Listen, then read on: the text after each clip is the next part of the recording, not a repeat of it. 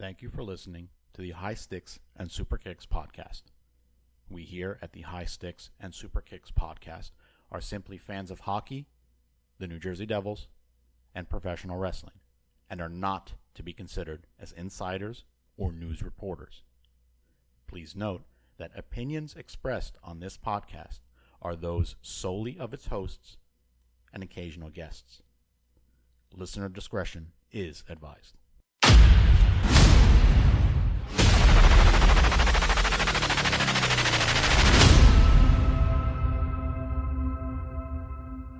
Whether it's talk about the state of hockey,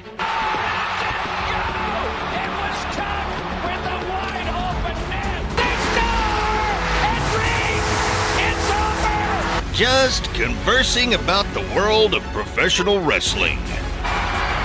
Oh my God! Chip, you know what? You just made the list!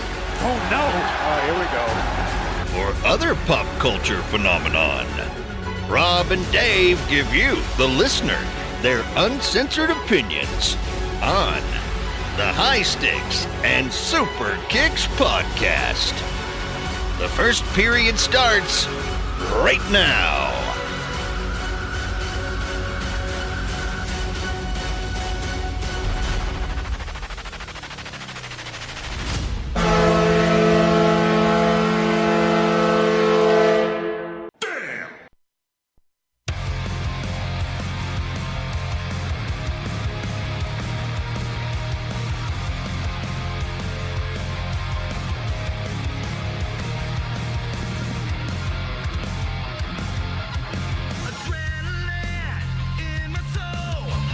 Welcome to episode 9, All In. High Sticks and Super Kicks podcast, hsskpod.com. It's hot as a mofo out there. Hello, ladies. I saw a Val Venus video pop up on Facebook, and I was like, I remember that. That was a hell of a gimmick, wasn't it? Again, it's one of those gimmicks that are just so short-lived. You know, like, how far can you really go with it? Which is next week's teaser. Ooh! You like this Val Venus teaser? Wow, look at you being all in on this. Again, all in on a good podcast here. How you been? Hot, humid, disgusting. People ask how the weather is. I said, like, my balls, hot and sticky. It's disgusting. Thank God we do a hockey and wrestling podcast. Yeah, because if it was otherwise. I'd still be doing my other one. Anyway, episode 9, folks. All in. We have a lot of hockey talk. A decent amount of,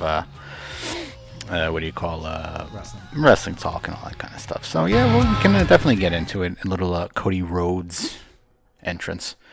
We can definitely talk about that in a little bit. So let's get into some hockey news. Not a little, a lot of hockey NHL news and notes.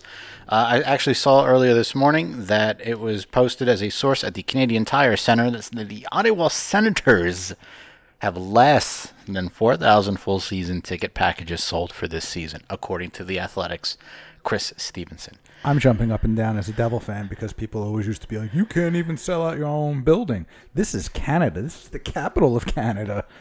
And they can't even sell out their own building. So again, as the world turns in Ottawa. The Ottawa shit show continues. So I think now it's going to be a race for who's worst. It's going to be Ottawa and Carolina, and then maybe the Devils are slipping into number 3. We're moving up in the world. We're moving up. Woo! So this is just going to, if this source is true, per The Athletic, they're just going to set up moving the team. This is going to be, let's move the team, move the team, move the team. You don't want to build us a new building in Ottawa. Let's move. Is that going to be their next go-to thing? We want to leave because, you're not building us a building. Well, no. Now they're just going to move about 120 miles away. Take your pick. To Quebec. No, they're going to move to Quebec. You go back. All right. Biggest slap in the face for Ottawa Senator fans. They have a building in Quebec. You wouldn't have to worry about changing divisions or conferences or balancing it all out. You're more likely going to have more than 4,000 full season ticket packages sold. And it's a smaller building, but it's like Winnipeg. It's a smaller building, but you know that they're going to be happy just to have all those people there. Not empty seats. Since you speak of Winnipeg, we can jump down a little bit to Blake Wheeler signing an extension. The breakdown goes 10, 6.5, 10, 6.5, 8.25. Signing bonus. Oh, man. Year one, $4 million. Wow. And wasn't it recently that it came out that Bettman and everybody in the NHL was basically telling all the NHL teams, listen, when you sign contracts, enough with these signing bonuses and you know, everything else, and everybody's going, But it doesn't it's not like it hurts the league because it still counts against their cap. It's not like it's salary cap. The bonuses do the same thing. Yeah, because let's say your overall salary, like Price's, right? Price signed a 10-year or 8-year deal. His salary is really only like $1 million a year, but he gets like a $9 million signing bonus every year of that contract. So the only reason why people get signing bonuses is the fact of if the NHL stops because of a strike, you're still getting a signing bonus. You're from still the team, getting your money. But and I respect Blake Wheeler because I mean he could have bent them over. Could have. And he really only took, I mean, again, we're saying this in professional sports terms. He really only took $4 million as his signing bonus if there is a lockout. But he's the guy that needed to be signed by Winnipeg. He's the guy behind the guy behind the guy. Behind the guy. You know that movie? No. Swingers. Okay. Yep. And Blake Wheeler needed to sign with Winnipeg. He's their captain. He's going to be their captain, and if he hit the market, I'm 99% sure the Rangers would have thrown everything that they could at him. I'd say so. There's only a few handful of teams at this point that you can say can open up a wallet and go here. Yep, the Rangers, the Islanders, the Devils. Well, yes. On paper, yes. Yeah, who else? Carolina. Ottawa. Dallas if Dallas loses Sagan, they'll have a bunch of money to throw. Rumors that Sagan, sidestepping this, Sagan has like a 10.5 per on the table right now. And he's just sitting on it. Yeah, but it might be 10.5 a year, but he might be looking for lockout. Yeah, like everyone else. Yeah. Oh, could be. Or it could just be one of those. I'm so pissed off because they finally just tabled an offer to me, and it's been how many months? Right. I mean, you go out of sport. Look at what like all these defensive players, Sam Darnold at the Rams, right? Khalil Mack, formerly of the Raiders, holding out so they can best each other in 20+ mil a season contracts. But that's no different in any sport. Like, I'm sure that Taylor Hall is looking at what's Sagan going to get because it's comparative, and I've got an MVP trophy next to me. Mm-hmm. You know, that's their agent's job to go, hey, look, John Tavares got X amount of money. He put up similar or less than stats than my client. And maybe that's another reason why Hall dumped Bobby Orr and went with somebody else. Just looking for that cash. Yeah. Another extension signed. Flames re-sign Noah Hannafin to a 6-year for almost 5 a year. That's an excellent deal. I mean, think about it. That's $5 million for a top 2 defenseman for 6 years. That's going to be one of those deals where you're going to look back and go, man, they fucking stole him. Because he's a young defenseman. He hasn't really spread his wings yet. But by the time he spreads his wings in Calgary, he'll be their number 1 guy because Giordano's going to be older. And only making $5. And it's not broken down like, oh, you get a signing bonus. Like, it's straight. Yeah. 4.95. He's that guy that can best his $5 million a year after 1 year, and should be paid a hell of a lot more. Yeah, you don't see players holding out anymore. You know, like you don't see it. Like, I want more money, I'm holding out. Well, you have a contract. I think Claude Lemieux did that after '95. He held out on Lou, and then Lou traded him to the Islanders, and then the Islanders traded him to Colorado. Yeah, I think hockey's that sport where you just can't. You can't do that. Like they look at you and go, you sign the contract, you play, or. Yeah.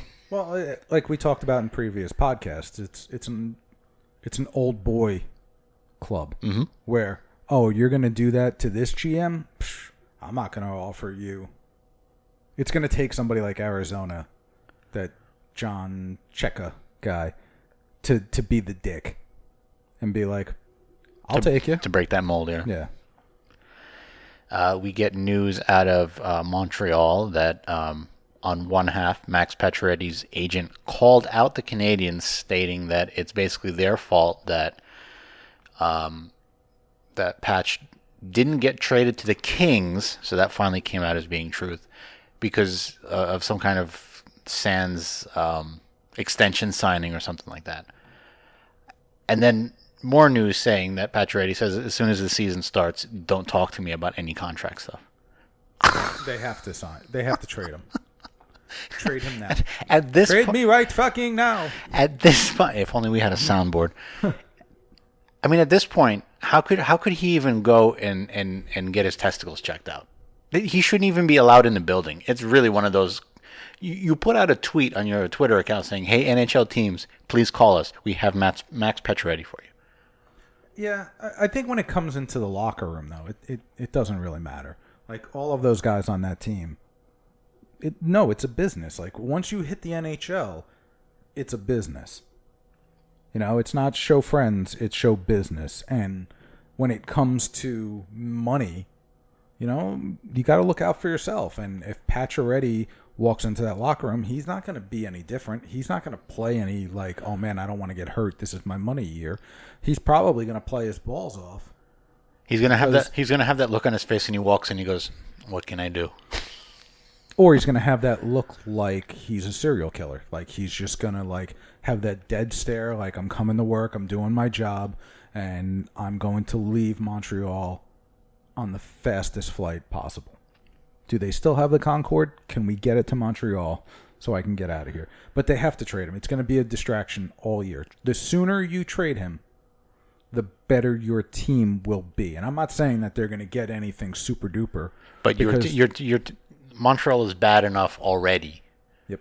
Now you throw this onto the fire where it's going to be like, hey, we just won 9-1, but hey, Max Pacioretty, where do you want to play next season? Where do you want to play next month? It's Montreal. Yeah. And that's why it's going to be such a distraction for that team. Same thing with Carlson. It's going to be such a distraction, not just for him, because every rink he walks into, the local press is going to be like, hey, you know, have you thought about being traded to so-and-so? Mm-hmm. It's going to be the Montreal press, which are piranhas. Mm-hmm. They're going to, like, God forbid he goes to a bar and has, like, you know, a beer the night before a game. They're going to be like, oh, he's not worth it. Let's trade him, you know? Mm-hmm. I think about the Duchesne situation last year in Colorado. Like, Colorado was awful the year before. Right. The Nico year that we drafted Nico. Colorado was awful. And they had to go through the whole year that Duchesne doesn't want to be here, doesn't want to be here, doesn't want to be here. They started last season with Duchesne, and they were awful. The moment they got rid of him, and it's not like they got like a ton back. It's just that locker room cancer kind of thing that just eats away. I don't think that people will think that in the locker room will think that Pacioretty is a cancer, but it's just a distraction. It's just there, yeah. Right. A reaction from Lars Eller, which is a friend of Max Pacioretty, says, as a friend, I hope Max Pacioretty's situation is resolved soon. He's shouldered one of the toughest jobs in hockey, wearing the captain see on his jersey, taking responsibility and blame for everything beyond his control. At the same time, being one of the top goal scorers in the game, he's committed and cares as much as anyone I've ever played with. Any team would be lucky to have him. Send him east. I'll take him. He's a Ranger fan. He grew up a Ranger fan in Connecticut. Everybody is. Yeah, but he's a Connecticut guy.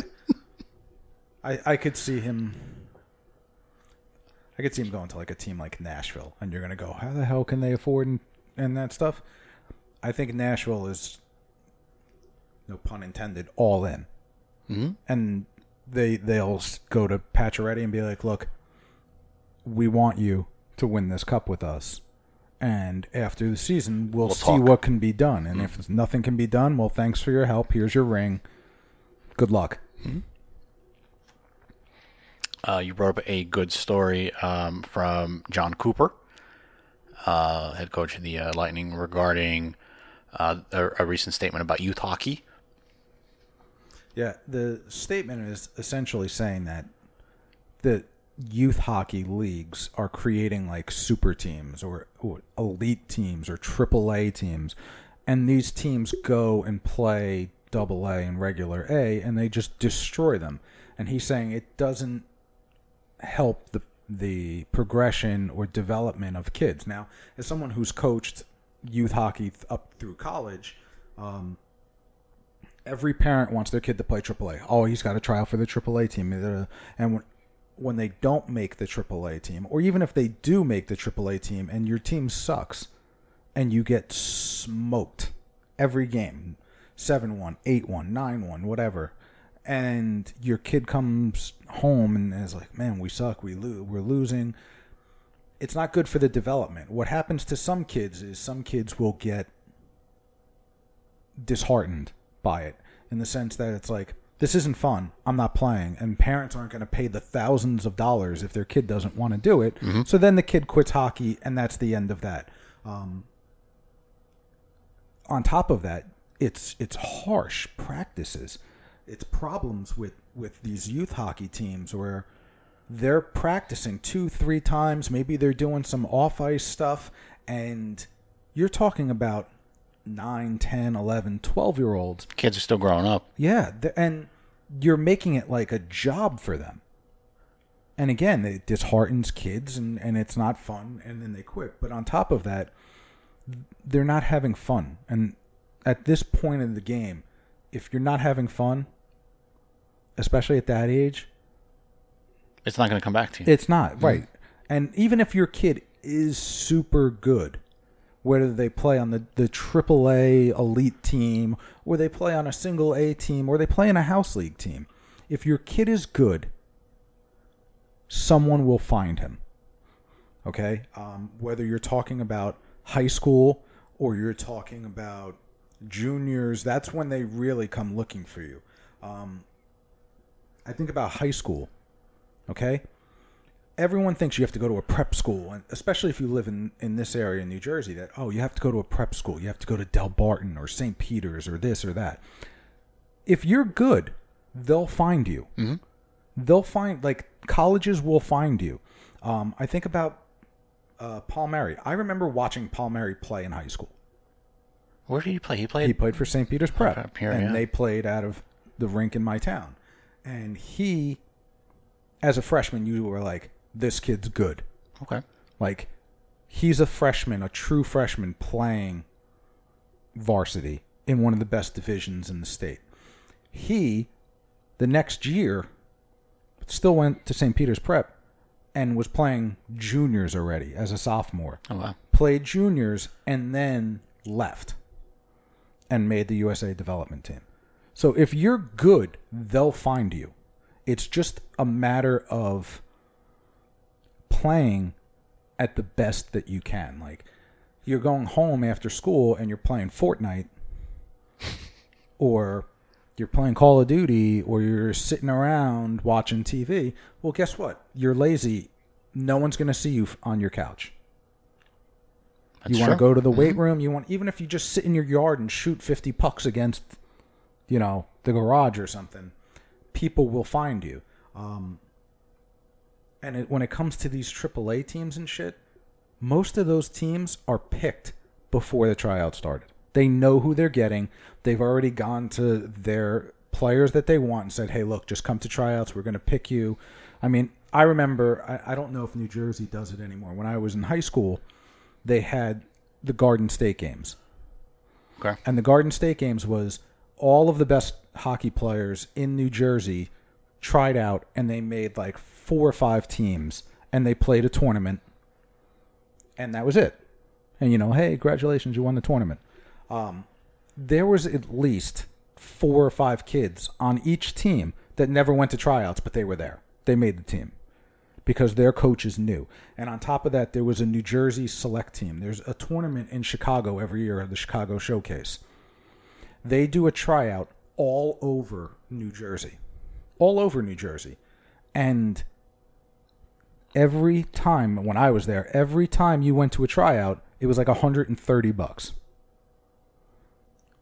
I was told that they had the team picked before the tryouts even started. That the $130 that they collected was to pay for the players that already had made the team so that they didn't have to pay anything when they went to Chicago. Wow.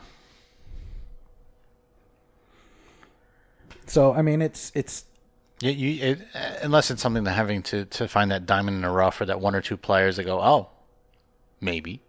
You know what I mean? But I'm assuming that the majority of it has to do with just cherry picking your team. All of the coaches are junior coaches, and all the junior coaches get together and go, I want this guy, and this guy from my team. Oh, I want this guy and this guy and this guy from your team. And they have their team picked. And I think as we've grown up, that trickle-down effect of my kid's a superstar hurts down in like the minor leagues. It hurts in every sport. Your kid's on a pee-wee football team, missed a tackle, the guy runs for a touchdown, parents are screaming at their kids, why'd you miss the tackle? They're in pee-wee. You hit Little League and you're just supposed to be fun. Oh, you're supposed to go to the Little League World Series in PA. What the hell's wrong with you? It's Little League. This part of hockey that you're not, you're not doing you're not skating around the rink in like 4 seconds. What's wrong with you? You're not helping your kid by telling your kid he's the best or she's the best. Or on the opposite end, you suck. Why aren't you like this person? Yeah. It's as coaching high school, it has been infuriating, and I'm thinking of one particular player where the kid goes home and his dad told him, oh, you're the best, you're the greatest, you're so. The kid was the hardest working kid on the team. Hands down, no doubt about it. So great work ethic, yeah. 0 skill, 0 hockey sense. None. But because dad was telling him how great he was upset that I wasn't putting him into positions where he thought he should be. If parents are like that, if you'd like to coach. If not, be a fan, promote your kid, right. Promote the team, pump them up, and leave it at that. If my daughter decided to play hockey, I would tell her, like, Daddy's going to tell you things that you've done wrong and things that you did right. Daddy's not going to tell you that this kid on your team sucks or your coach is wrong or whatever. Okay? Daddy's just going to tell you what you did wrong, and here's how you could fix it. I'm not going to scream and yell at you. I'm not going to, be that dad that's banging on the glass or whatever. I'm just going to watch the game. Now, if I'm coaching, I'm going to hold you to a higher standard than everybody else. Every coach that I've ever had whose dad was the coach held their kid to a higher standard. And those kids were better because of it. Because, they should know better. Right. You're not on this team just because you're my kid. You're on this team because you're a player. Right. Separate that family and team thing. That's I can go on about this all day. Well, we can fast forward it to the whole Babcock Matthews problems. So it was reported that during the playoffs that Matthews, and I'm using air quotes here, checked out. That he couldn't handle Babcock over his shoulder constantly telling him to do this, do this, do this, do this, do this. Like, just let me play. And it got into the media, and it led to, after the season ended, Babcock going out to Arizona To have a sit-down with to him. have a sit-down. But Babcock put it as, I was going out to Arizona anyway with my family, and... It's almost like sure. it's almost like that. I'm traveling for an exit interview, just to say, hey, how you feeling? How Yeah. you doing? This is what we're Oh, looking for. it's a dry heat out here. Like, he really just wanted to kind of iron everything out. And, of course, both of them are going to say, everything's great. Everything is wonderful. Sure. It was great seeing him out here and meeting him with my family and friends and whatnot. A good PR spin. And this happens. Star players always will argue with their coach. Gretzky, I'm sure, had some fucking looks at Sather when they were in Edmonton. Hall had his problems with was it McClellan? McClellan? Okay. Yeah. That's what McClellan. Who else was out there at Edmonton? Pretty much any yeah. coach he had.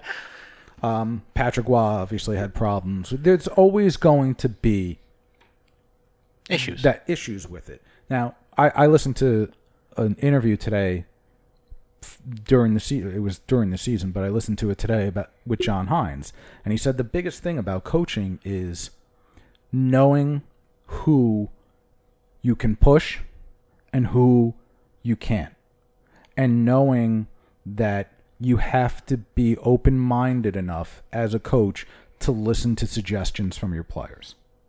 It's true. It's especially your star. And John Hines was talking about Hall, and he's like, Hall came to me at the end of last season and said, we should do this, this, and this as a suggestion. He goes, I listened to it.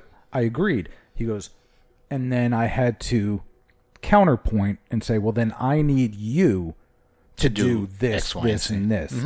Because we can't do what you want unless you do this. which is fine. Right. And, it argues all the time. As someone who's coached and someone who's been coached, I've argued with so many coaches in my career that they probably hate me. I know my college coach absolutely hated me. If my college friends are listening to this, they would say, if he had to sacrifice one player for a win, It'd be you. oh, it would be me. I'd be crucified. Now, was that because of your passion and just seeing it from a different point of view, saying this would help if in this kind of situation, or was it simply because you were just simply a dick? Probably, if I had, again, I'm going to be honest, if I had to break it down percentage-wise, it's probably 70-30. 70, me coming from a team in high school that was so structured that I knew where everybody was on the ice, that when I did something, I knew I didn't have to look that person was there.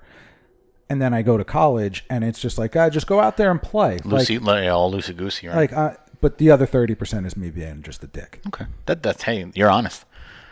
I don't know, maybe I put 30% a little bit higher, but whatever. Personally, I think It's a flip. Matthews does not want to be in Toronto. I would agree with you on that, in the simple fact of Tavares just signed, and quickly after he signs, it's like, oh, well, I mean, there's a captaincy that... Yeah, but they came out recently and said that they're not going to start the season with a captain. Well, they have to.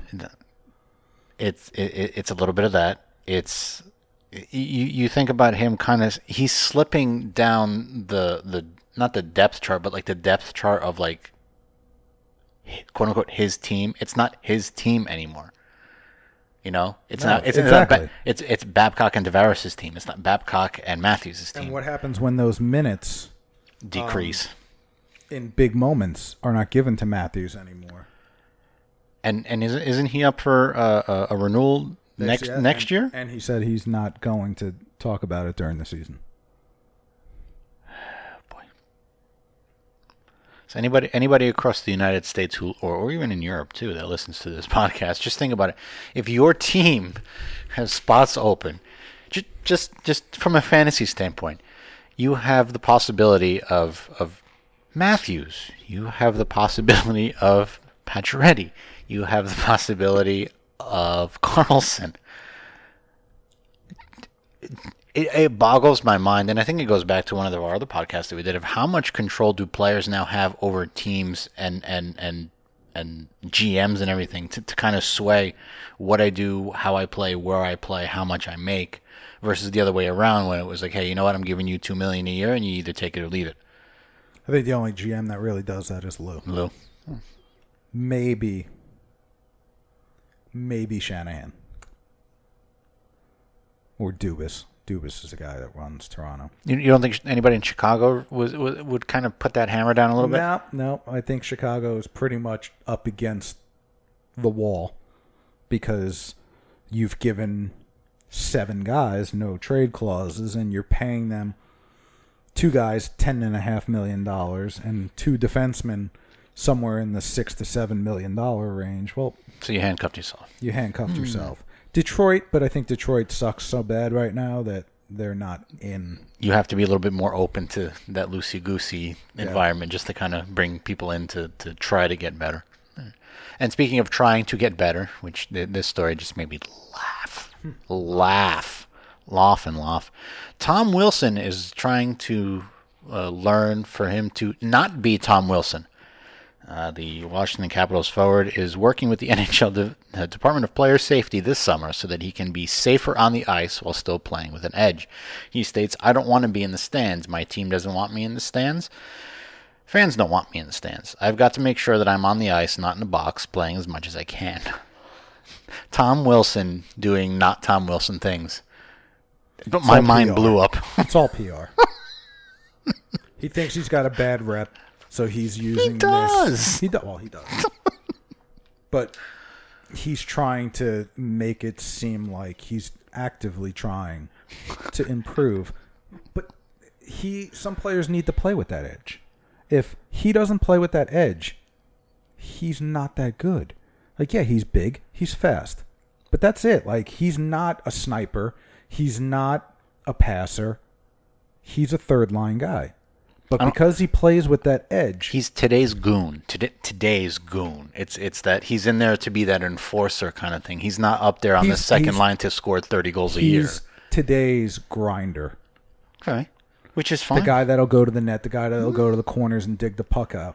But we talked about it in the past. He's not worth the contract he signed, but still, the type of player he is.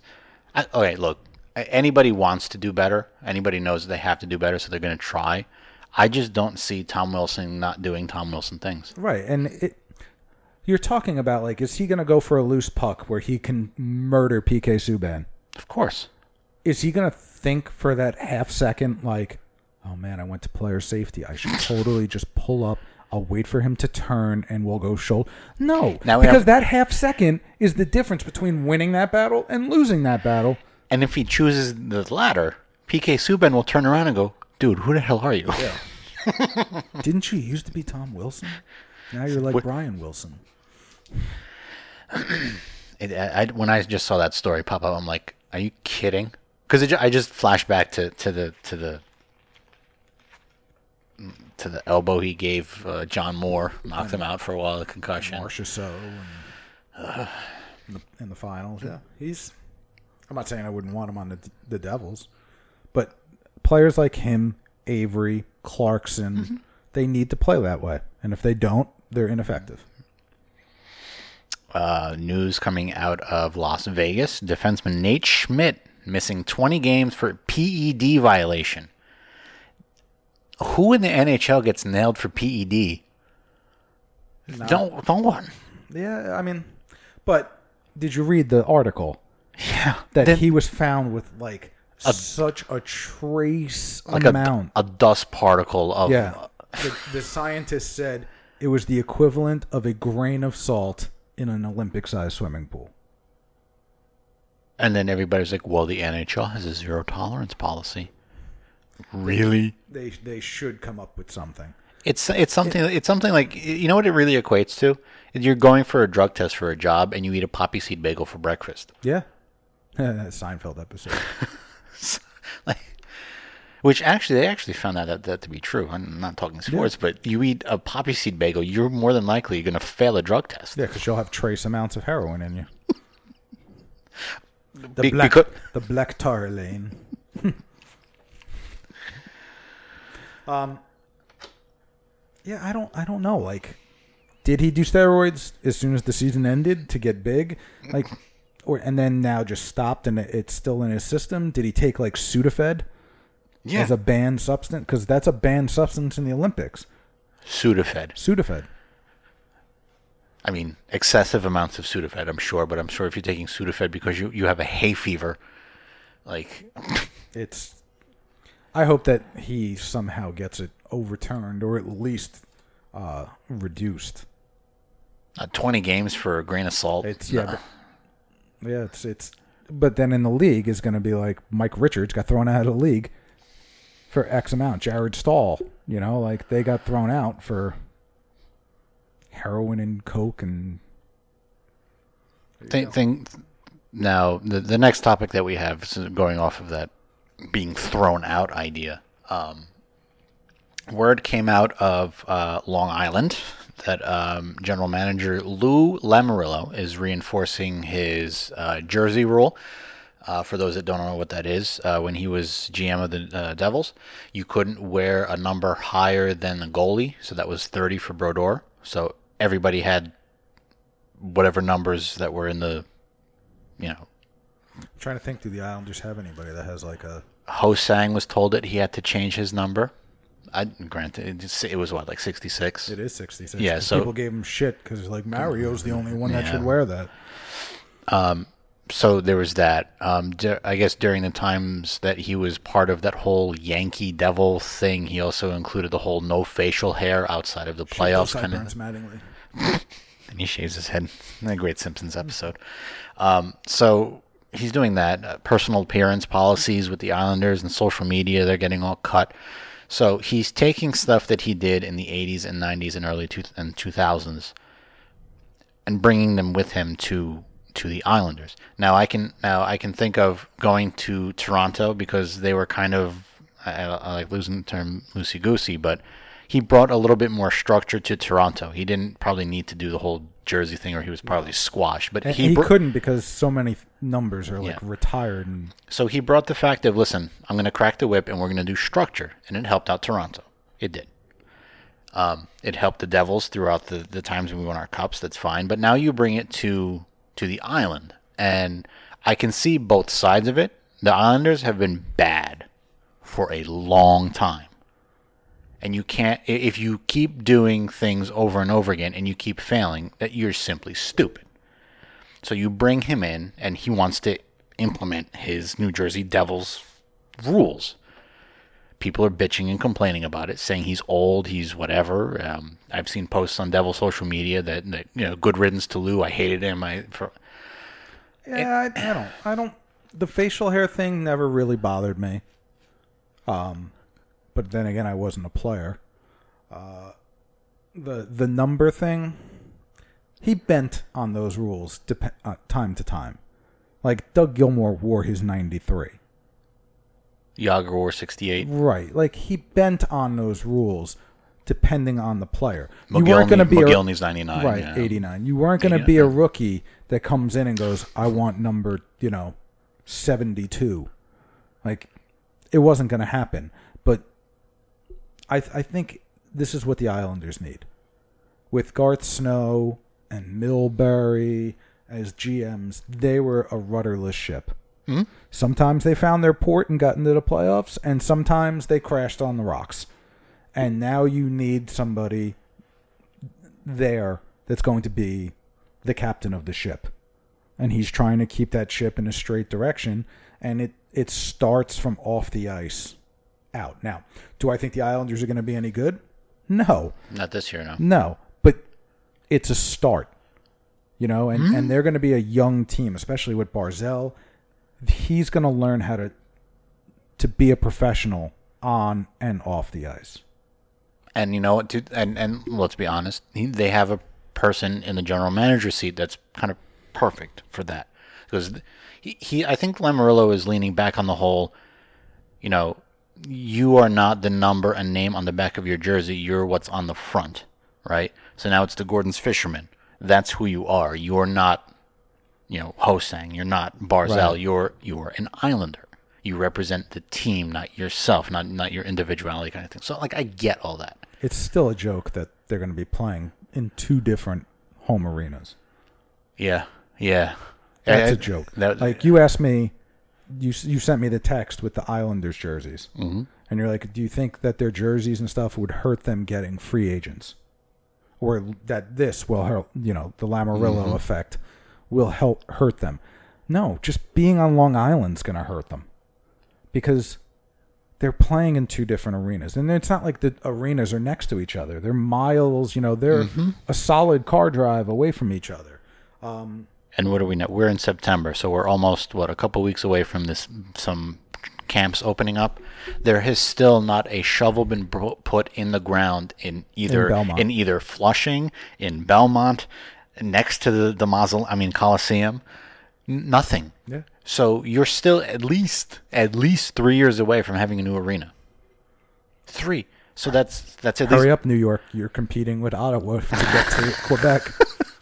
So you have at least 1 more year in Brooklyn. Ugh. Yeah. So what are they going to do after Brooklyn says get out? They're going to be like, okay. So if they sell out every game, where, in Brooklyn or in the Coliseum? At the Coliseum, and they don't sell out at all, would you say that the Islanders have sold half of their, Yeah. like their season tickets? So what if I want to be a season ticket holder, but I only want to go to the Mausoleum games?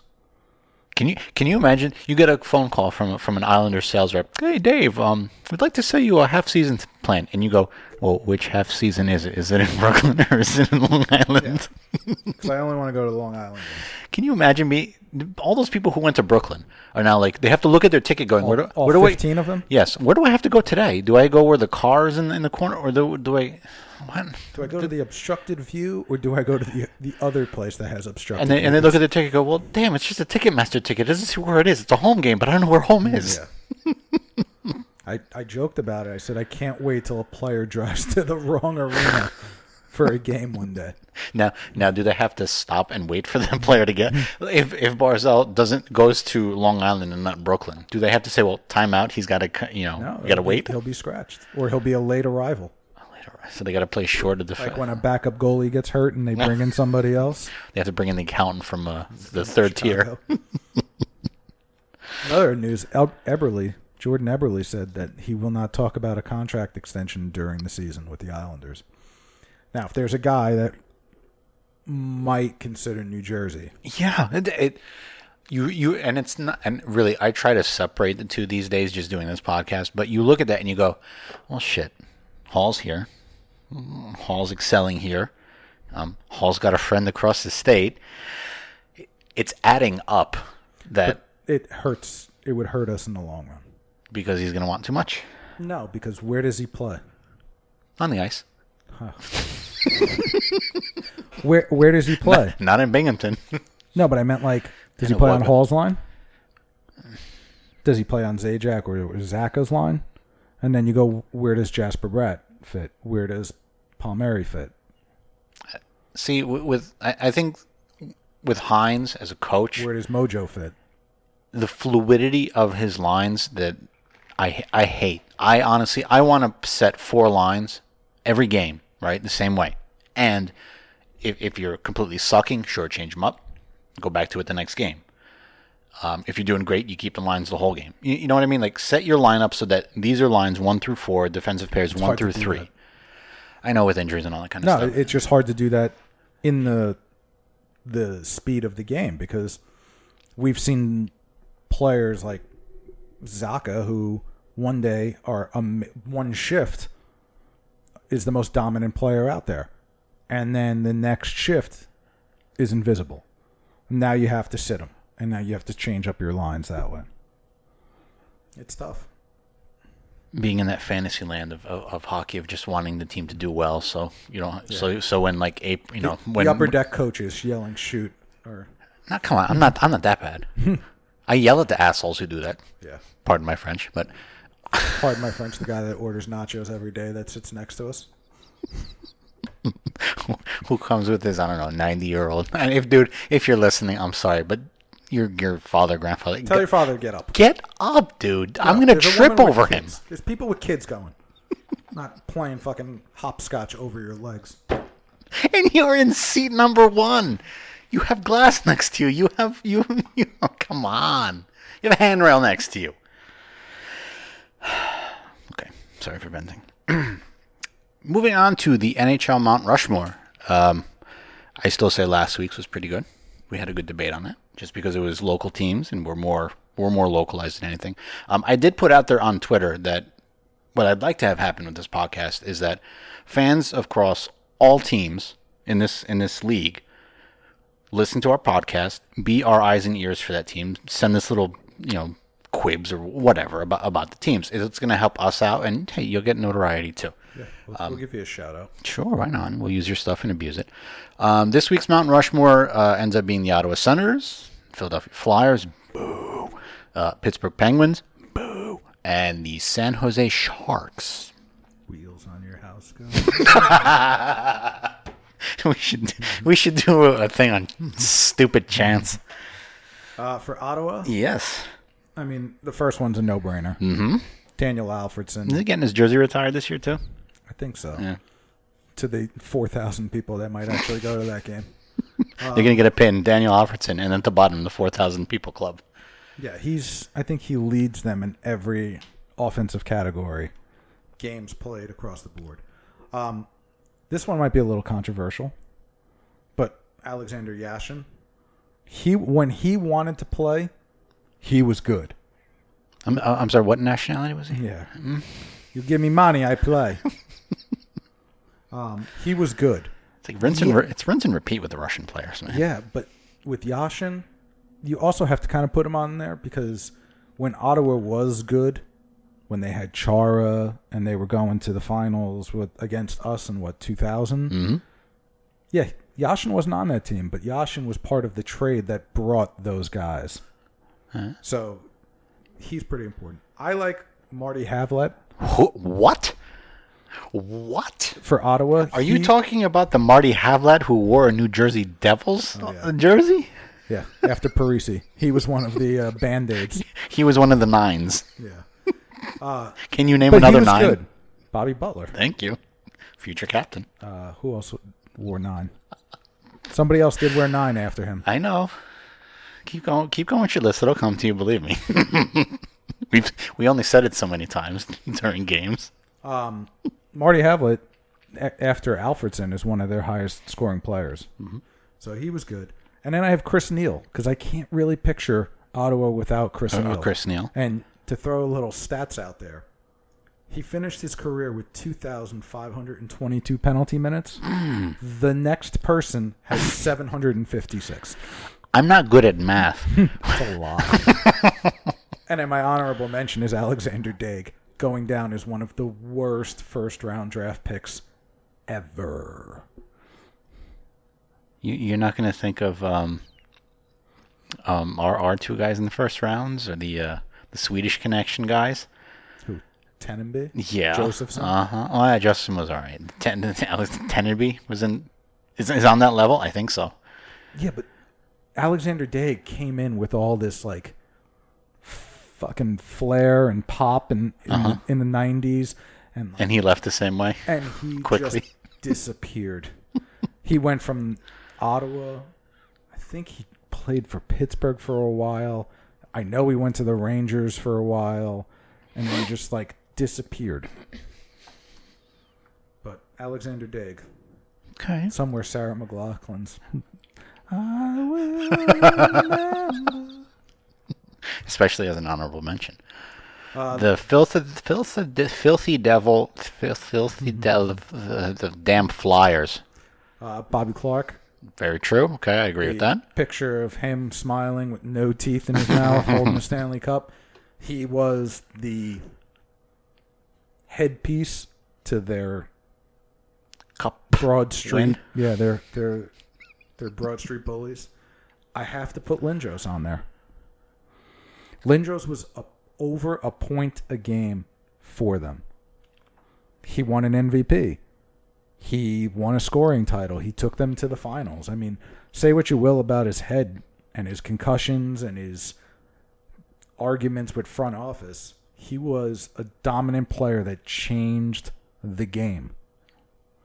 when he was drafted in 90. What did they get? What did they get from him when they tossed him away? When they got rid of him from the Flyers? Yeah, I think they just didn't sign him. he just left on his own for Toronto. No, I don't even think. Did he go to Toronto first, or did he go to Dallas first? I don't remember. I think he just let him go. They let him go. Ron Hextall. Yes. The Hextall sucks chant. Him being the most vicious goalie. He also is the all-time. I believe he is the all-time leading goal scorer for goalies. Really? Yeah, I think he's got like 3 or 4 goals. And then the other one was Pelle Lindbergh. He was the goalie for those Broad Street Bullies. He was an awesome goalie. The Flyers have not had as good a goalie since. He died tragically, I believe, in a car accident in Sweden, like in his prime. Mm-hmm. So no shout out for Bernie Parent. Yeah, he was on my honorable mention list. I mean, I think he's up there for all-time wins as well. Mm-hmm. Playing in those old school pads and shit. Yep. Then on to the Penguins. This one was a little bit easier. Yeah, and considering I think we put the teams down, and I just wrote the first 4. I wrote down Yager, Mario Lemieux, Marc-Andre Fleury, and Sidney Crosby, instantly. I mean, Marc-Andre Fleury is the only one I would kind of say no. Okay. I would probably put either Tom Barrasso, who was the goalie for their cup runs, or Malkin over Marc-Andre Fleury. Okay. Because, I mean, yeah, he won 3 cups, but 2 of them he was the backup goalie. I think it's like putting Terreri on our cup-winning team, Mount Rushmore. Last but not least, the San Jose Sharks. Now, I'm going to bet that you have no idea who the third name is on this list. No. It looks like the regular John Doe name. All right, so I have Patrick Marleau. He played most of his career until he decided to sign for the big money. He is up there for all-time games and points for Shark players. Sandis Ozolinsh. You might remember him when he was on the Rangers as being a orange cone. He was awful, but when he was younger in his career, Sandis Ozolinsh was the face of the Sharks before Marleau got there and before Joe Thornton got there and all those young guys. Joe Thornton's on your list here, too. Yep. Joe Thornton's on there just because of his beard. You could probably put Brett Burns. I was going to put Burns on there, too, for side-by-side. But again, those guys really haven't won anything. What in the hell? If Burns ever got traded to the Islanders, what? Because he's 0 for 2 on that one. He wears, 88, right? Yep. And 2, he's got a beard that's like, Thornton. he's got a ZZ Top beard, man. Yeah. What in the hell would he do? I think he would have his no-trade clause. I think every team that hands out a no-trade clause, their players are going to say the Islanders. I put that on my list. From this point forward. And my 4th one for the Sharks, and I did have another guy as an honorable mention. I put Jamie Baker.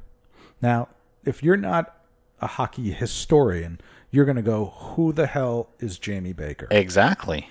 Jamie Baker is one of those casts-off from when they first became an expansion team. Okay? And the Sharks were bad. Mm-hmm. They had great jerseys, but they were bad. Jamie Baker was the one guy that kind of stayed, and then they got good. Okay. And Jamie Baker scored probably the biggest goal in Shark history. He scored the goal that knocked the Detroit Red Wings, who were the favorite to win the Cup. They were the first seed. And Jamie Baker is the guy who scored the goal that knocked them out of the playoffs. So you would get at least an honorable mention on these Mount Rushmores for something like that, yes. My honorable mention is Arthur Zerbe. Because he was the ugliest looking goalie. Well, how could you tell? They wore a mask. That his mask was ugly. His masks were ugly. His pads were ugly. His equipment was horrible. Like they had one of the nicest jerseys, and you had one of the ugliest looking players wearing it. Like he had no style going on. But I will tell you a story. I saw the San Jose Sharks practice when I was in high school, and I saw Arthurs Urbe on the red line taking slap shots with his goalie stick. Wow. And just dinging them off the crossbar. Like bing, bing, bing, bing, like one right after another. Holy accuracy. And I just sat there and going, like, I can't do that with a regular player stick, and this guy is... I couldn't even freaking hit the net when I got asked for Scoro? Scoro. Okay? For those who don't know, it's an intermission game. The Devils, I signed up for it. The Devils got to me. I went down on the ice during one of the intermissions. You have 3 chances, 2 chances, and 1 chance. One from the blue line, or one from a certain area, the blue line, center, and the other blue line. I was 0 for 3, and I quickly walked off the ice. At least you didn't fall down like Andrew, right, Tracy? I don't know. Do they still listen? I don't know. We'll get a text. Yeah, of course. So there you go. There's your NHL Mount Rushmore. We're getting down to the nitty gritty on the teams, aren't we? Yeah, I can't wait to get to Vegas. Honorable mention, honorable mention, honorable mention, honorable mention. Based on your one season. You know who we're going to put on there? Marc-Andre Fleury. Yeah, and Cameron, the T-shirt guy. Oh, yeah. Fucking traitor. If you're a fan of the U.S. Open and you've watched it recently, Jay actually texted me. He goes, dude, I'm watching the U.S. Open. You'll never guess who I saw. And I ruined his joke. I go, let me guess, Cameron throwing T-shirts. He's like, yeah, how'd you know? I go, because I saw him there once before. He also went to the Vegas Knights and did that T-shirt, dude. He was paid, $3,000 a game to toss T-shirts, sweaty T-shirts to us in the stands. Picked the wrong career. I know. What the hell, $3,000 a game? Unless that's a lie, I don't know. But yeah, but even still. If you pay for my expenses to go to these places, and I'll throw out fucking T-shirts. Would you change your name to Cameron, air quotes? It'd be Devil Dave. And then it would be Daring Dave. What would you do if you went to San Jose? Dave. And every time you rose up out of your seat, it'd be a Van Halen song. Right into the Diamond Cutter. It's time for Diamond Dave's T-shirts. Oh, boy. I'm available, by the way. Yeah. On my Twitter. Oh, man. All right, so we have one more story left on our hockey stuff, and you brought up a good conversational topic here of holiday tournaments. Yeah, I've always thought that the NHL, yes, we have rivalries, but unless you play a team, and we had that rivalry conversation, I believe it was the last show. You can build on that. You just don't need to have a playoff or location. It could be built on something else. And I thought about college football. How college football, they have those rivalry games where I think it's like BC and Notre Dame play for like Jewel Shillelagh, okay, and different things. And I said, why can't hockey do that? The NHL. It won't take much. All it'll take is scheduling games around the holiday time, either before or after Christmas. Sure. Or during Christmas, okay? And what you do is you set up the local teams for each, or the closest proximity of teams for each area. And you have them run a mini little 3-game tournament.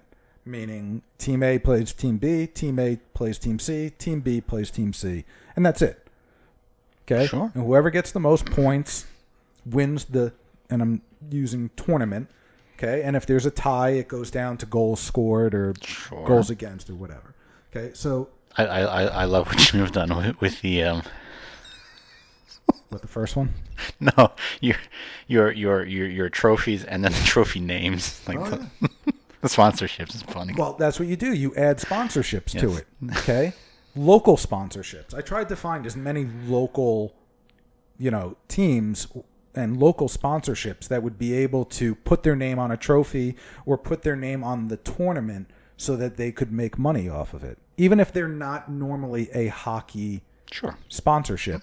Look, how much some places might not want to be a sponsorship all year for one team, but you can get the exposure by being the sponsor for this 3-game tournament. Sure. Okay, so I broke it down because I have way too much free time. Break it down. All right, every group has 3 teams except for one because Vegas fucks everything up. Okay, so You just want them to be money hogs. right. So what I have it broken down is I have Toronto, Ottawa, Detroit. Those 3 teams are relatively close to each other. Sure. Now, if you're doing this around the holiday time, none of these teams or their players want to be away from their family at this time. Of course not. So you're talking about an hour flight, 2-hour flight at best, where they're able to play each other, get on the plane, go home, and be back with their family. Vice versa. Okay? I would name it the Heritage Trophy because Detroit, Ottawa, Toronto, granted not this version of Ottawa, but A version of, yes. it's the oldest. Now, there's room for leeway here, okay? And you have Tim Hortons Duh. sponsor. Who else would you sponsor a Canadian themed holiday tournament? And you just say, this is the Tim Horton Heritage Classic. Classic. You know, it's these 3 teams, and you actually make a trophy. Make it funny looking. Make it be a fucking coffee cup or whatever. Give it Notre Dame and BC play for the jeweled shillelagh. Right? I think it's Ohio and Michigan play for the jug. Yeah. Right? So, yeah, make it. And then make it bragging rights. So let's say Detroit wins. You know what? Detroit's going to be horrible. Ottawa's going to be horrible this year.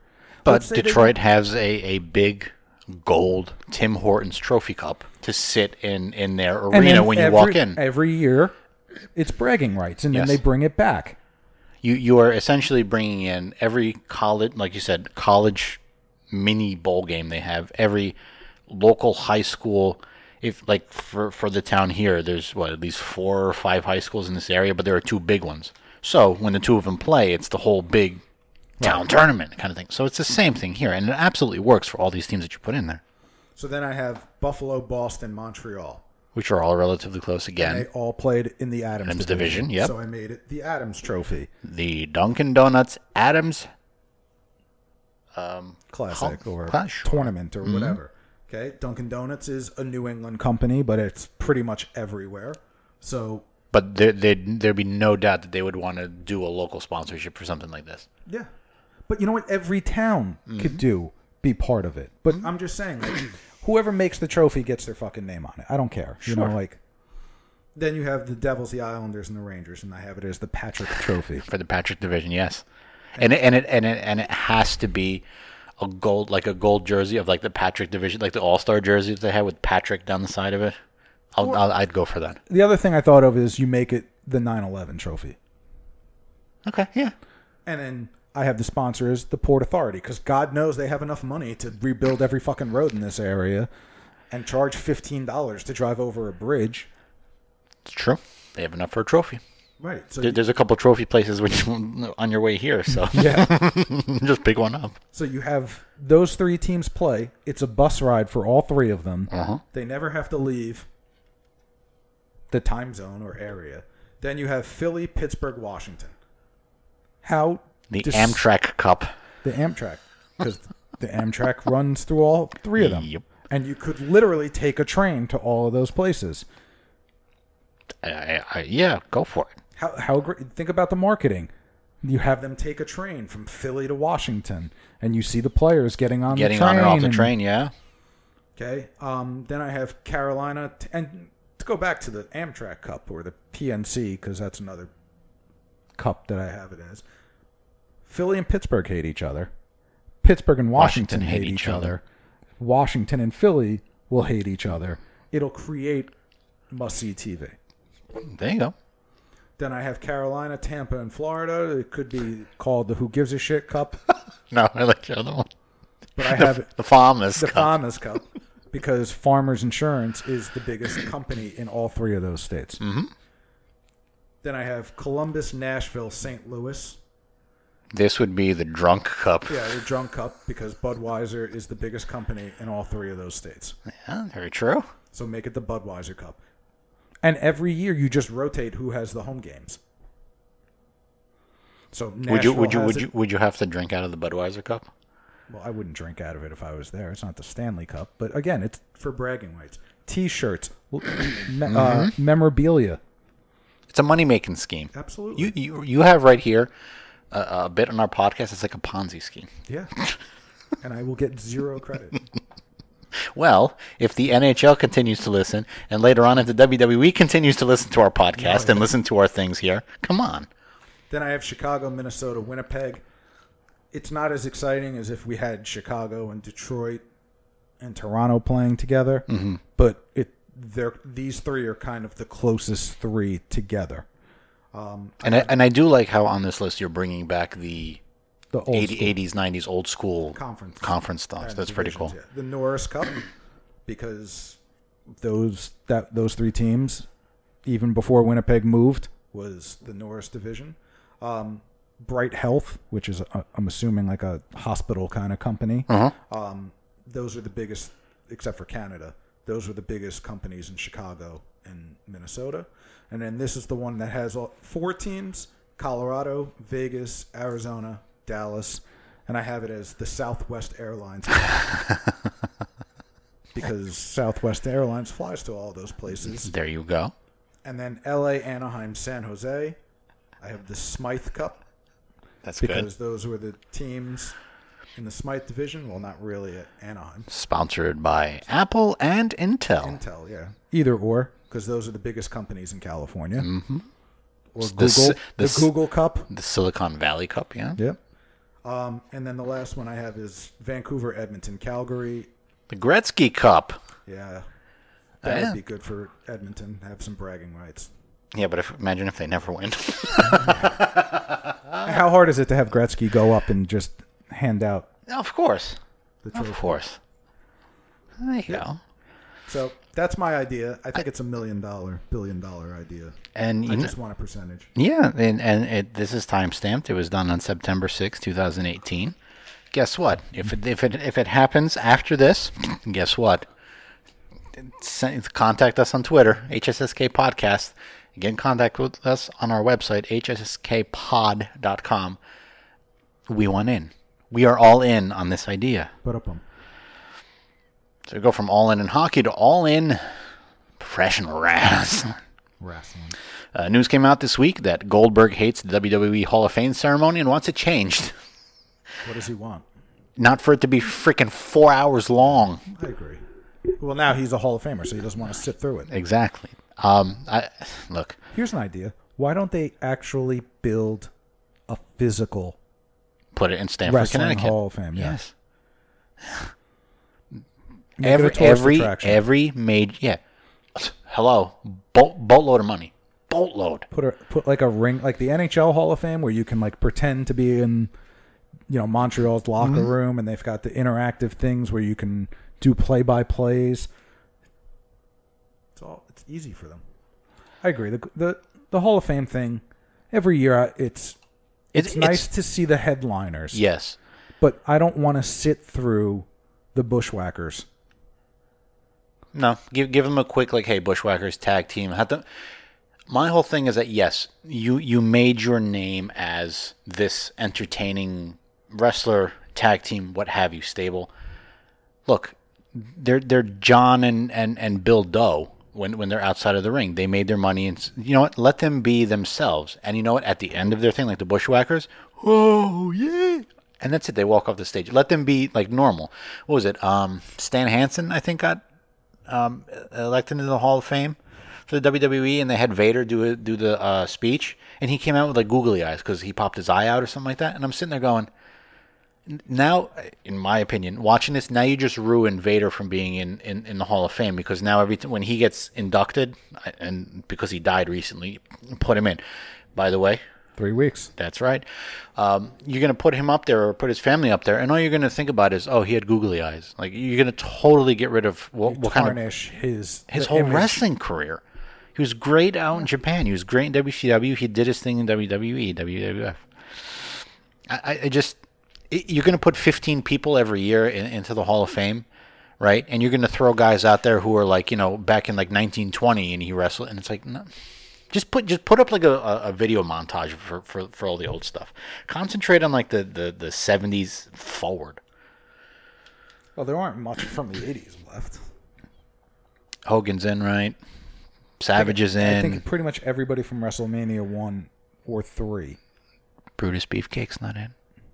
Honky Tonk Man's not in. No. Mr. Perfect's not in. Ravishing Rick Rude's not in. All the guys that burned Vince. Oh, wow, yeah. Damn. And it took a while for Macho Man to get in. Yep. It took a while. Is Elizabeth in? Yeah, she's got to be in. She's in the ground, but... Next to... Next to Savage. Savage. Wasn't that a shitty way for Savage to die? Freaking had a heart attack on the road and slammed into a pole. Hey, it was over quick for him. Rather than be like Lex Luger just laying there dying. Slow, going from that steroid abuser to a waif of a man. Don't do drugs, kids. Nate Schmidt, don't do drugs. Do you remember when the Warrior came back and they inducted him? And They inducted him, the right? Next day. He came into Raw, and do you remember watching it at all? Oh, he was purple. Like, he was walking to the ring profusely sweating, and I'm like, is he having a heart attack? 24 hours later, done. Heart attack. Out of a hotel. In a annual release, WWE releases their 2K19 roster. I think the video game aspect has grown leaps and bounds in, I'll call it 10 years, and that's probably a lot. The best wrestling game still was for a Nintendo 64. It was the best game. I still like the video arcade game of was it the WrestleFest or whatever it was, where it had like Hogan, Big Boss Man, Warrior, the Road Warriors. Did you remember that at all? Yeah, Yep. And just that was the best. I would have spent hours playing that thing. Console wise, Quarters. huh? Quarters. Yes, kids, quarters, not dollar bills and credit cards. I don't know if you were to pick one today, who would you pick somebody to do, or would you create your own and have to work your way up into the main event I always status? create my own. Really? And I create like the most obscene character, like a white supremacist. Why? Because you can. Because it's a video game, and it sounds like something Vince would do. I mean, it's not like There's always secret code in every video wrestling game and stuff where you can plug in stuff and oh look, you could be Ronda Rousey. Oh, well, now it's if you pre-order the game, you get all of those people. But they also make it because I played the game. They also make it where if you create somebody, you can put it on their cloud, and other people can download your it. So, like, character. if you don't unlock everything, people make it. Like in 2K18, like people were making. You could think of a person in pop culture. You made it, and They downloaded made it. There was Deadpool. Somebody made Kim Kardashian, and then you have people who make like all the TNA wrestlers. There's like Right. Ethan Carter, and so it's a good game. I think they make it.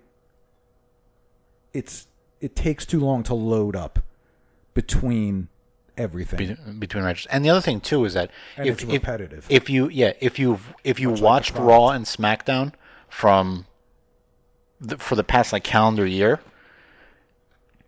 you're now playing what you've seen in the past Some of the calendar year. storylines in the video game are better than the actual storylines that they put online. Speaking of which, did you watch Raw? Not really. Not much. You missed something big.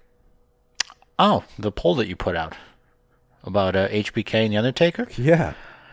I watched it online because I saw you put the poll out there. I'm like, wait, something happened? So I watched it, and I listened to it, and I'm sitting here going, it goes back onto the conversation we had last week about the old school, new school kind of thing. And then, okay. And I sit here and I go, The Undertaker is a better part-time wrestler than Brock Lesnar is. The Undertaker's still doing it. Triple H, he does it to get that pop. HBK's been done for how long? since 2010. Right? They said 2010 was the last time. And he still looks good. He does. Like my wife, who never watches wrestling, she goes, "Is that Shawn Michaels?" And I said, "Yeah." She goes, He hasn't changed, goes, really. "He looks good." I was like, "He's 53 years old," and she goes, "He looks good." Like he's not as muscular, obviously, but He's lean. Yeah, and not in a gay way either.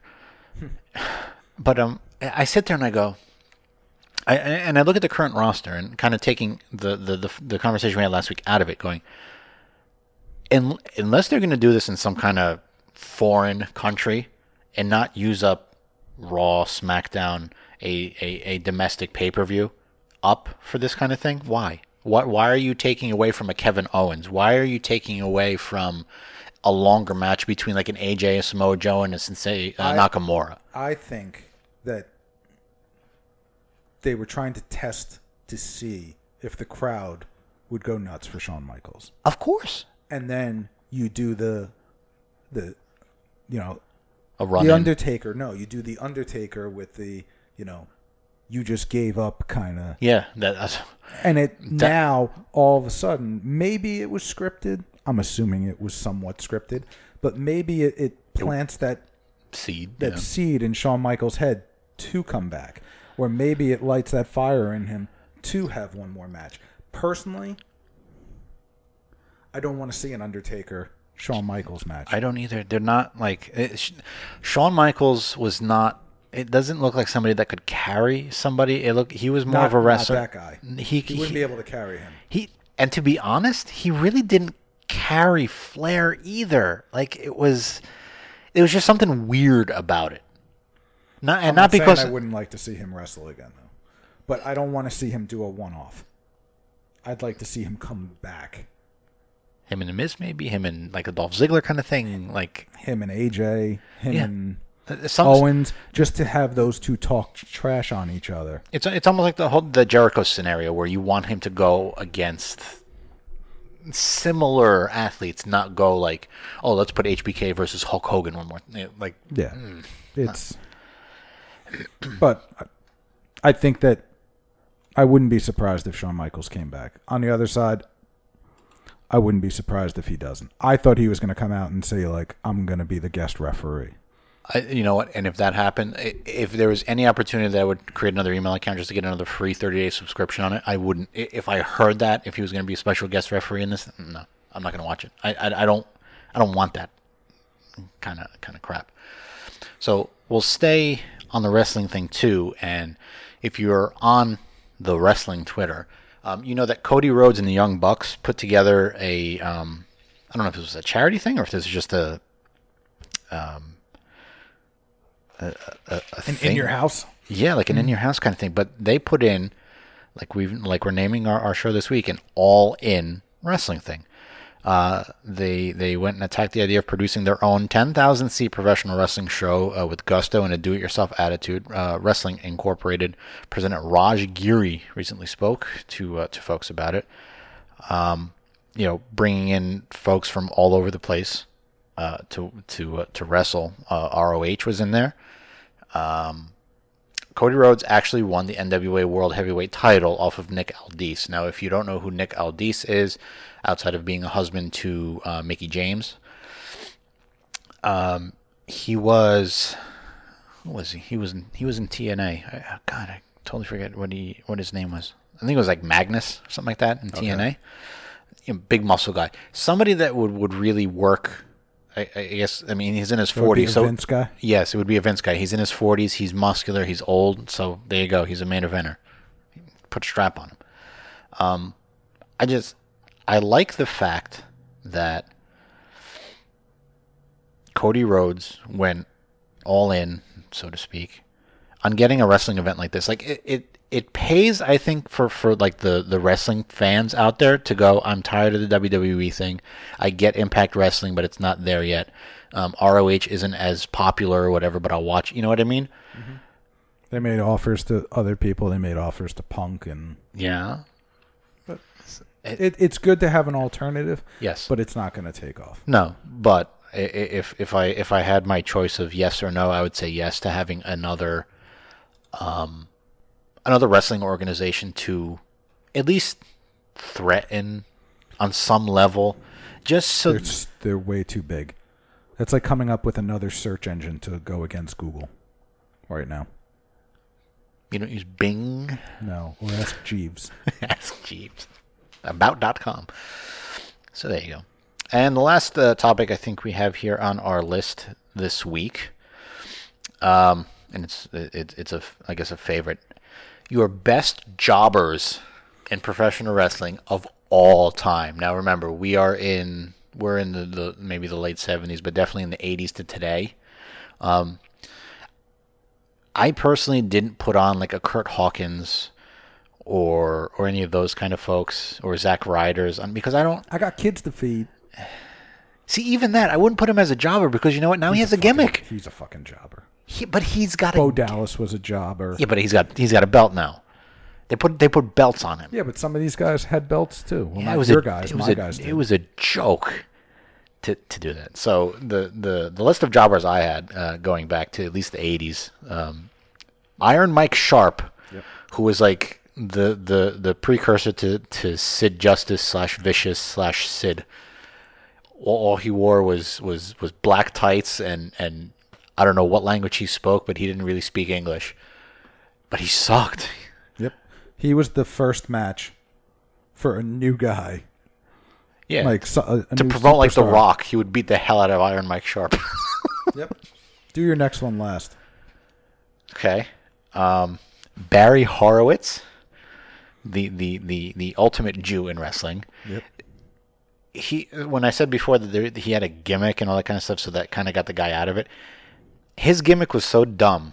He always patted himself on the back. So what they gave him a cape with a handprint on the back. So he would gave him a jacket, like a shiny starter jacket with the with a handprint on it. on the back.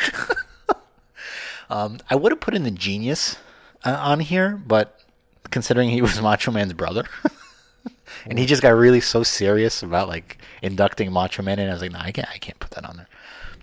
My favorite, Who, if they made an award for the biggest jobber would ever, be the Brooklyn Brawler Award. Yeah.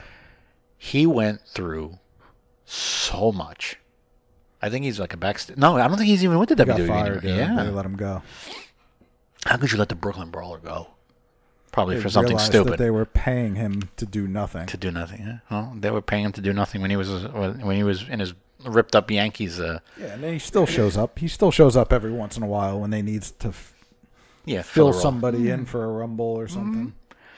Would you put the $1 Million Man's sidekick in as Virgil?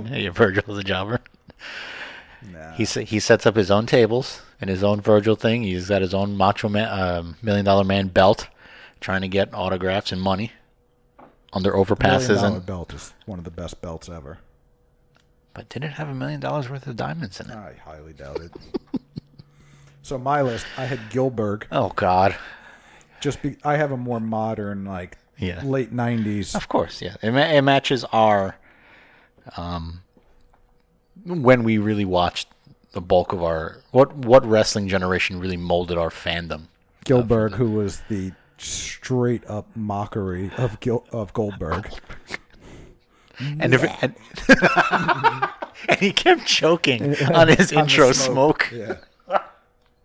I had Bull Buchanan. Who the hell was Bull Buchanan? Because Bull Buchanan wasn't just He was the Shield before the Shield. That's true, because he always wore that stupid. He wore this. He was like if the Big Boss Man had a kid with Stone Cold. Like he had that bald head, and also he looks like the brother of oh God, Nathan Jones. No, Feed Me More. Oh, Ryback. Yeah, he looks like Ryback's brother. Bull Buchanan was also part of a group with the next guy, Stevie Richards, Right to Censor. How did that not make our stables? Well, you really want to talk about why? Bull Buchanan, Stevie Richards, Ivory, and Val Venus. And wasn't Ivory also in CM Punk's thing too? I don't remember. Yeah, that's when I kind of stopped watching. She was in there too. So then I have Meat. otherwise known as Sean Stasiak. So let's that's another thing. Like Mr. Perfect had Curtis Axel, right? Meet Stan the Man. Stasiak had a kid. Well underperformed from what his father did. Yeah, you know what he does now? What is this? Car insurance? He's a chiropractor. Oh, yes. I actually remember reading a story about it. Yeah, chiropractor. Good But Lord. he was part of PMS. Are we talking about best jobbers or worst gimmicks? We're talking about worst jobber gimmick stables. Meat. Then I have Taka Michinoku. He wasn't a jobber. He was just a really crappy. He was a jobber. He was the guy that always got literally thrown out of the ring. He'd lose to Sin Cara, any version of Sin Cara, at But any I meant moment. and I'm sure my friends are at home laughing about this, but like I remember when the Rumble was in New York, and Taka came running into the ring. He got picked up by somebody and thrown over the top rope, landed face first, and his tooth came flying out. And Jerry the King's like, it'd be 10 minutes later. He'd be like, can we just show that Taka clip again where he gets thrown out and you see his tooth flying? And he kept doing it throughout the Rumble. He's like, oh man, he got eliminated. But he didn't get eliminated like Taka. Let's show that video again. I always thought that Jerry Lawler had almost like carte blanche Yeah, absolutely. behind the mic just to. Except when he was having his heart attack. Wow. My next one was Midian. Wow. You might remember him As a Godwin brother. the Ministry. Yeah, he was a Godwin brother. And then he had a horrible gimmick when they had him running around in his underwear, like naked. Oh, yeah. Oh, wow. Like, I'm pale, but that guy made me look tan. If all right, would you do something similar if they were paying you six figures? It's a tough question, right? Am I in better shape? Or am I No, I a don't fat think mess so. Whatever. like he is? He's paying you 100 to 200 grand, and he says, "Hey, Dave, Diamond Dave, we have a gimmick for you. You're gonna run around in your underwear." And lose all the time. Yeah. Hey, it worked for him. You know what he does now? He's What? like a fucking master chef. Like, he owns his own, like, catering business, and, like, good for him. Maybe that 6 figures opened up his business for him. You know what? It's what, the Midian Cafe? Can you imagine? The corporate ministry cafe. Spelt differently just because he's not going to have a gimmick infringement. Your last one. Good Lord. Good Lord. Some people know them as Pete Gas. I don't remember the other two names because they're not fucking important. Pete Gas. Why was Pete Gas important to you? Pete Gas was important because there's a guy that I played college hockey with who works at a company in Connecticut with works- Pete Gas. Pete Gas. The Mean Street Posse. The Mean Street Posse. Let's They came out in their sweaters and their khakis, and they were like Shane's best friends. And every time they would come out and fight, they would get their asses kicked. Pete Gas, Rodney, and Willie Green. And Billy P. Oh, Billy P. Didn't one of these guys turn into somebody? I'm looking at their faces, and no, but I could have sworn, unless you said it the other week, that wasn't Dolph Ziggler a part of it? No. No, Dolph Ziggler is part of the Spirit Squad. Spirit Squad. Add Spirit Squad to this list. Holy shit. But all those guys could wrestle, and they were good, and they won tag titles. Now, if we were talking about shitty stables, the Spirit Squad would be in there. Let's see if the Spirit Squad Yeah, is on Drew McIntyre. Nope. Not on their page. Maybe the WWE just scrubbed Spirit Squad off of...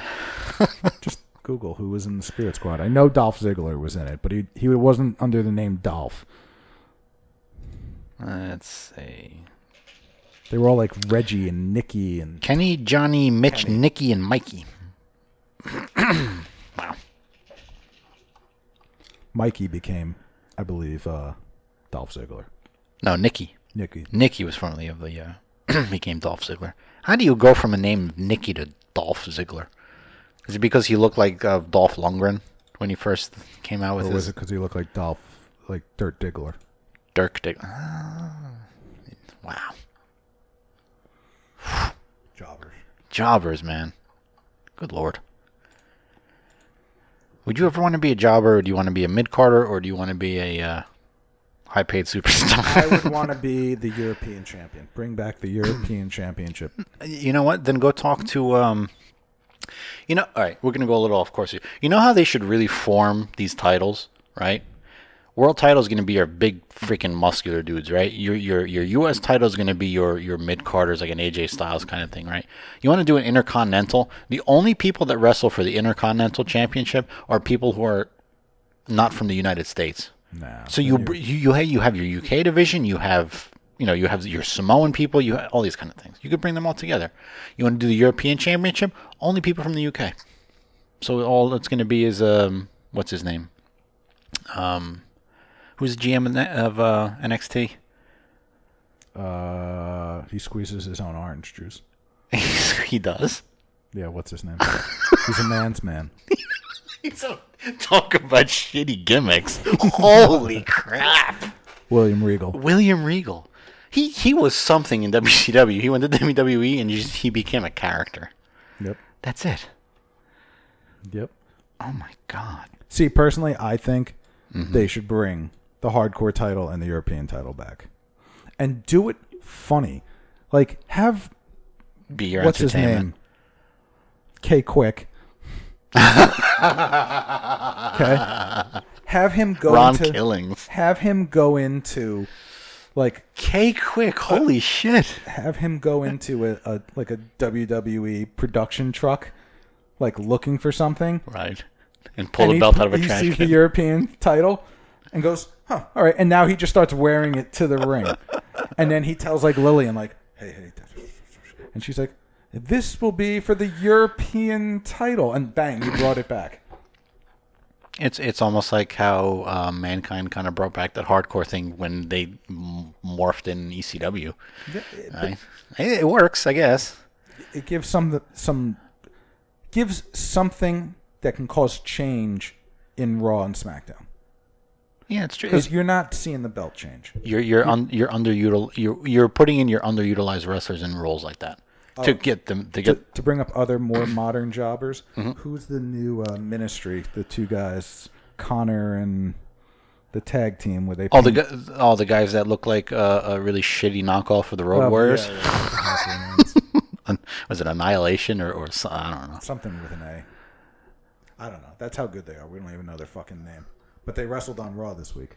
Wow. Way to go, tag team division. Your paycheck. Oh, man. Well. All right, we're done. You sure? Yeah. the jobbers just, like, suck the life out of us. As well they should.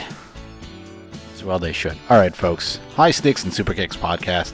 Go to hsskpod.com. You can get all of our social media, Facebook, Twitter. You can get all the places where you can download our podcasts on iTunes, on Spotify, Google Music Play. Player FM is out there, Podbean, all that happy horse shit. Just as a forewarning, we already have the next 2 shows worth of show prep basically done. Because of who? My man right here. Yeah, I have a lot of free time. All right. Stay tuned for horrible wrestling gimmicks. Horrible wrestling gimmicks here on the High Sticks and Super Kicks podcast with Rob and Dave.